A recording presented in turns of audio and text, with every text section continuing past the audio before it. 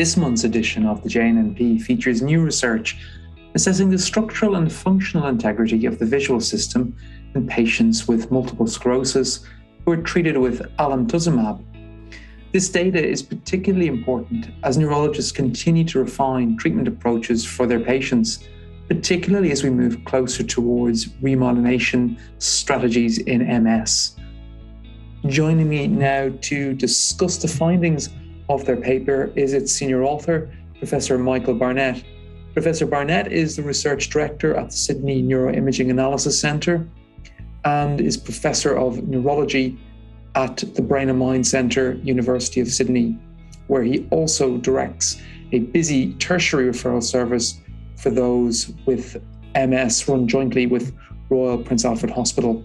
So a very warm welcome and thanks for joining us, Michael. Pleasure. Thanks very much, Colin. So I might just start by asking you, what was the rationale that led you and the other authors to conduct the current study, and why in particular did you choose to focus on the visual system? Sure, both good questions. I suppose initially we saw from a clinical perspective that our patients treated with alemtuzumab not only tended to stabilise from both a clinical and MRI perspective, but a significant proportion of them had both clinical improvements that tended to continue for a number of years after their therapy, and also patients in the clinical trial setting have had sustained reduction in brain atrophy rates for very long periods. And it begged the question of whether this was all simply due to profound effects on the immune system, so-called anti-inflammatory effects of the drug that were prolonged and potentially led to secondary neuroprotection, or whether there was some other mechanism by which the drug was acting to promote repair. So that was the rationale. We also wanted to further our own research interests in biomarkers. In particular, we have focused on the visual system as a way of interrogating both the structure and the function of a particular pathway in multiple sclerosis. And in terms of why, I suppose firstly, we would say that in MS, clearly the visual system is very frequently involved. So 1 in every 5 patients will present with optic neuritis, and over 50% of patients develop optic neuritis during the course of MS. Also, particularly with reference to imaging, this is important. Patients also develop lesions in the posterior visual pathway. So optic radiation lesions are present in 70% or more of patients with MS, although they are largely subclinical. In addition to that, on that background, we've also got tools to investigate or interrogate the function, not just the structure. So from a functional perspective, we've got clinical tests like low contrast visual acuity, which is now an endpoint in remyelination studies. We've got electrophysiology in the form of visual evoked potential, and in particular multifocal visual evoked potential. And we can monitor structure with OCT, which allows us to measure the thickness of the retinal nerve fiber layer, which is a known marker of axonal loss. And finally, we can use imaging to interpret both the optic nerve and the optic radiation with both standard structural metrics, but also now looking at the microstructure of these pathways. And our particular focus has been on diffusion imaging metrics and the capacity to interpret those in terms of axon and myelin integrity in pathways which are coherent, such as the optic radiation. So your patients were indeed very well characterised, very well phenotyped.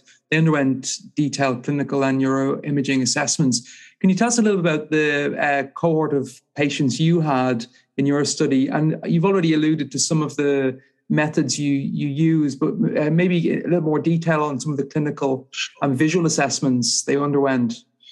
Sure. So in terms of the subjects, I mean, these were patients that you might typically put on a highly efficacious therapy like alemtuzumab. So these were patients with relapsing disease between the ages of 18 and 60, and these patients had either a clinical relapse or a gadolinium-enhancing lesion suggestive of acute inflammation within the year prior to enrolment. And in fact, the patients who we ultimately did enroll were quite active, and I think the mean gadolinium-enhancing number at baseline was more than 5 in these patients, and sometimes significantly higher. Our patients had relatively low EDSS scores. The criteria for enrolment was up to 5 and a disease duration of less than 15 years. And we had 30 patients with relapsing MS, and we also included a cohort of 20 healthy controls, really as just a reference population rather than as a true control population. In terms of the methods we used, I've touched on these already, but we collect standard demographic and EDSS metrics as you do in most MS studies, but we also had our main clinical outcome as the low contrast visual acuity, the Mars letter score, which ultimately, as it turned out, we got quite excited in this study when we saw quite dramatic improvements in that, but fortunately we included a healthy control population as well, and we saw exactly the same pattern of improvement in the healthy controls, and we believe that was a learning effect and is a lesson learned for future phase 2 trials. So we also had more objective tests, and the main outcome, the primary outcome of our study was shortening of the multifocal visual evoked potential latency over the course of the study. So it was a 24-month study. And the secondary endpoint was change in microstructure within lesions in the optic radiation. And that was measured on the basis of changes in diffusion metrics.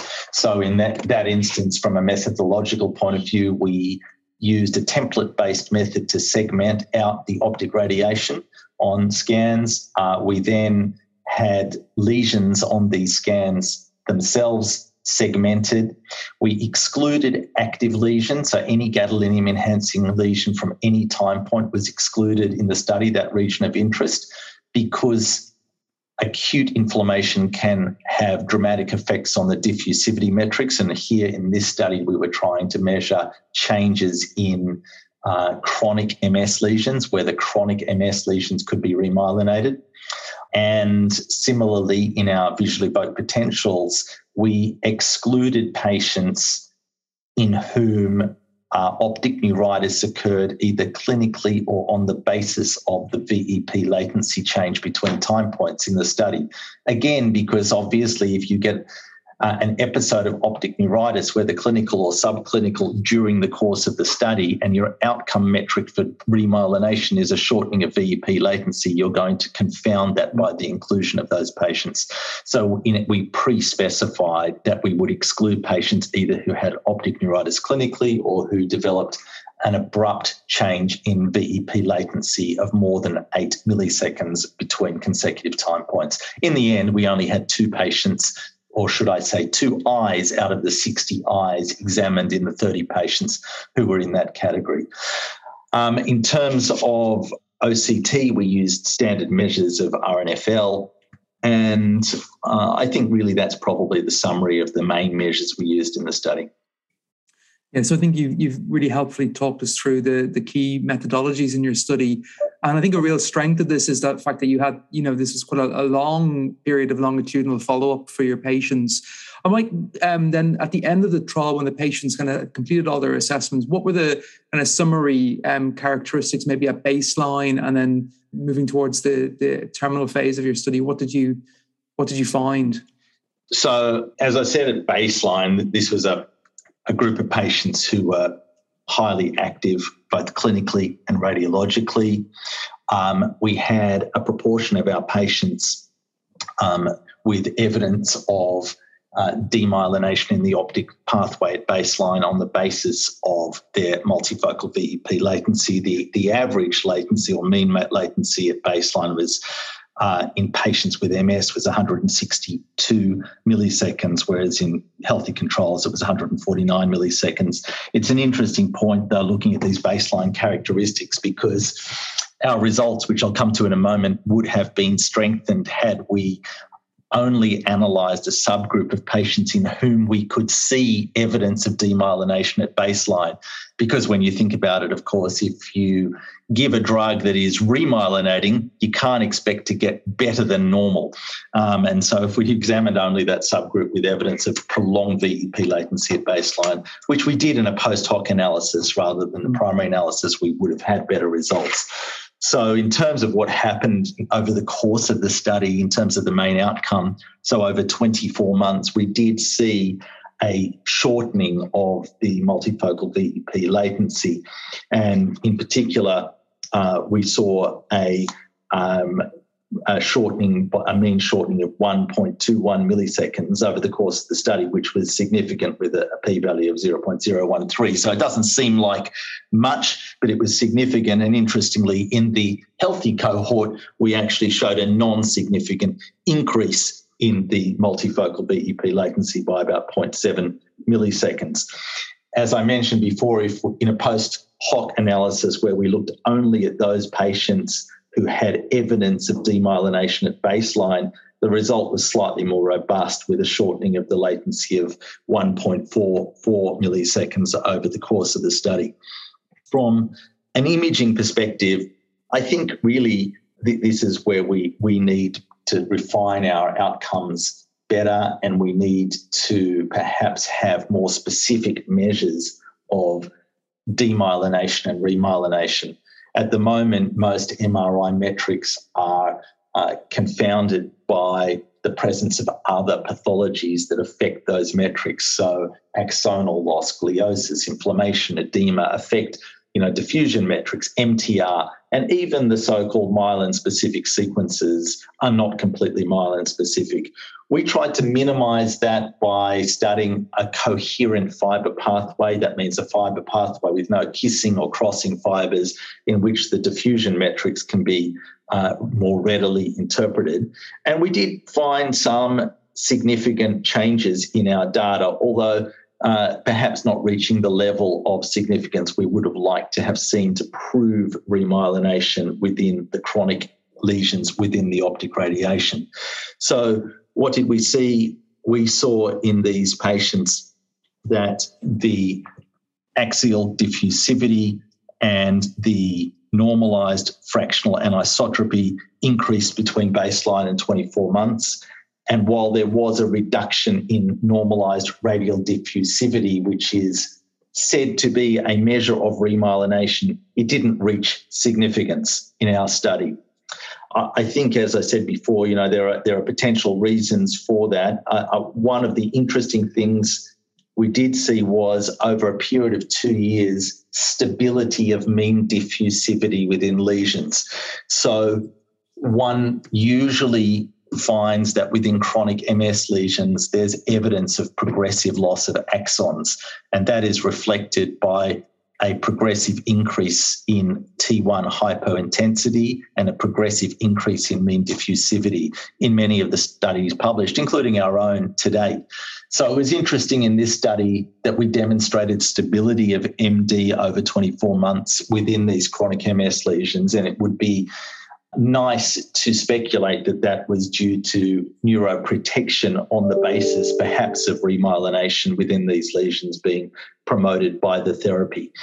One thing, I suppose, when interpreting all of these results that I've mentioned is that this study does not allow one to differentiate between a permissive effect of the therapy versus a completely separate mode of action of the therapy in terms of pro-reparative or pro-remyelinating modes of action. It may simply reflect that the therapy creates a milieu by having such sustained anti-inflammatory effects, creates a milieu that allows natural restorative remyelination to occur.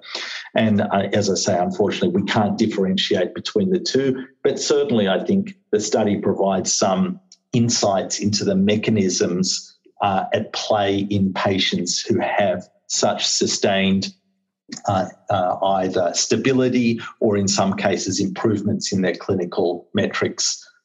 So I might just ask, just as a final thought, final comment. So I think there's a lot of food for thought in your publication, but we do seem to be moving more towards remyelination therapies in MS.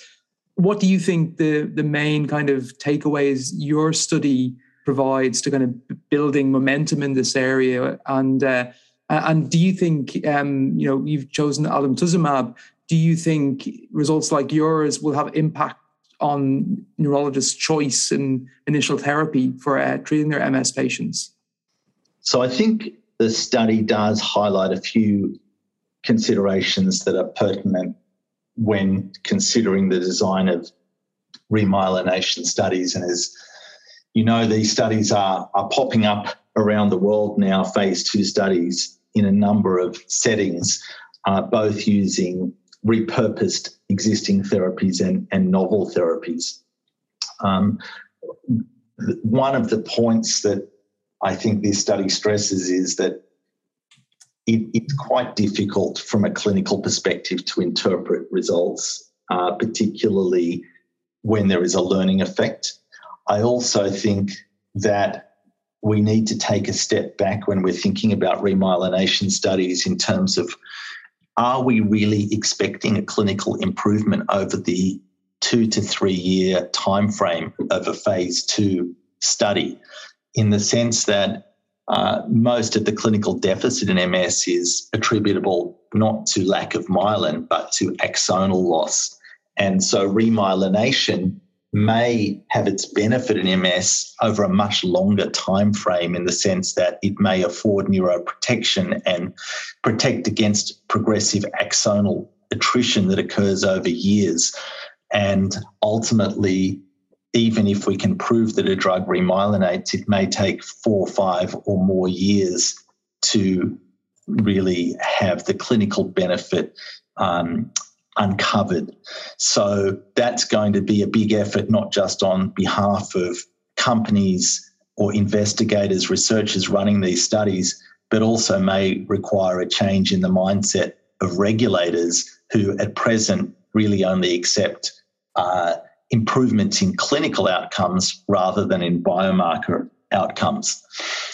That's just some general thoughts on the area. In terms of first drug that we give in MS, look, I think, what does the future hold? The future therapies that we will be giving to our MS patients will probably, over the next 5 to 10 years, include both an anti-inflammatory therapy that's highly efficacious, alemtuzumab being one of them, and I suspect probably a second concurrent pro-remyelinating therapy that's given concurrently from the time of diagnosis. Now, if we have a therapy that we could prove had a dual mode of action, anti-inflammatory and pro-reparative, well, that would be fantastic. As I say, I don't think we can draw that conclusion from this study. It's certainly promising in terms of providing mechanistic insights into the action of alemtuzumab, but I don't think it differentiates a permissive effect from an actual separate mode of action. So I think in 5 to 10 years, if I'm still practicing MS neurology, I think I'll be prescribing a drug like alemtuzumab or one of the other highly efficacious therapies. But I'm hopeful that the current phase 2 studies around the world will yield a drug that we can give concurrent to our patients to preserve axons, provide neuroprotection from day one of their disease. Well, it sounds like the drug choices available to neurologists for MS will only get more, not less, potentially more complicated. Yes. But for now, I think that's a fantastic piece of new and important work that I think will help us refine trials and decision making into the future for our MS patients. And I want to thank Professor Barnett for sharing his insights on his work. I remind you all that this paper is available at the JNNP website to download now for free, and hope you'll all tune in to the next podcast. Thanks and goodbye.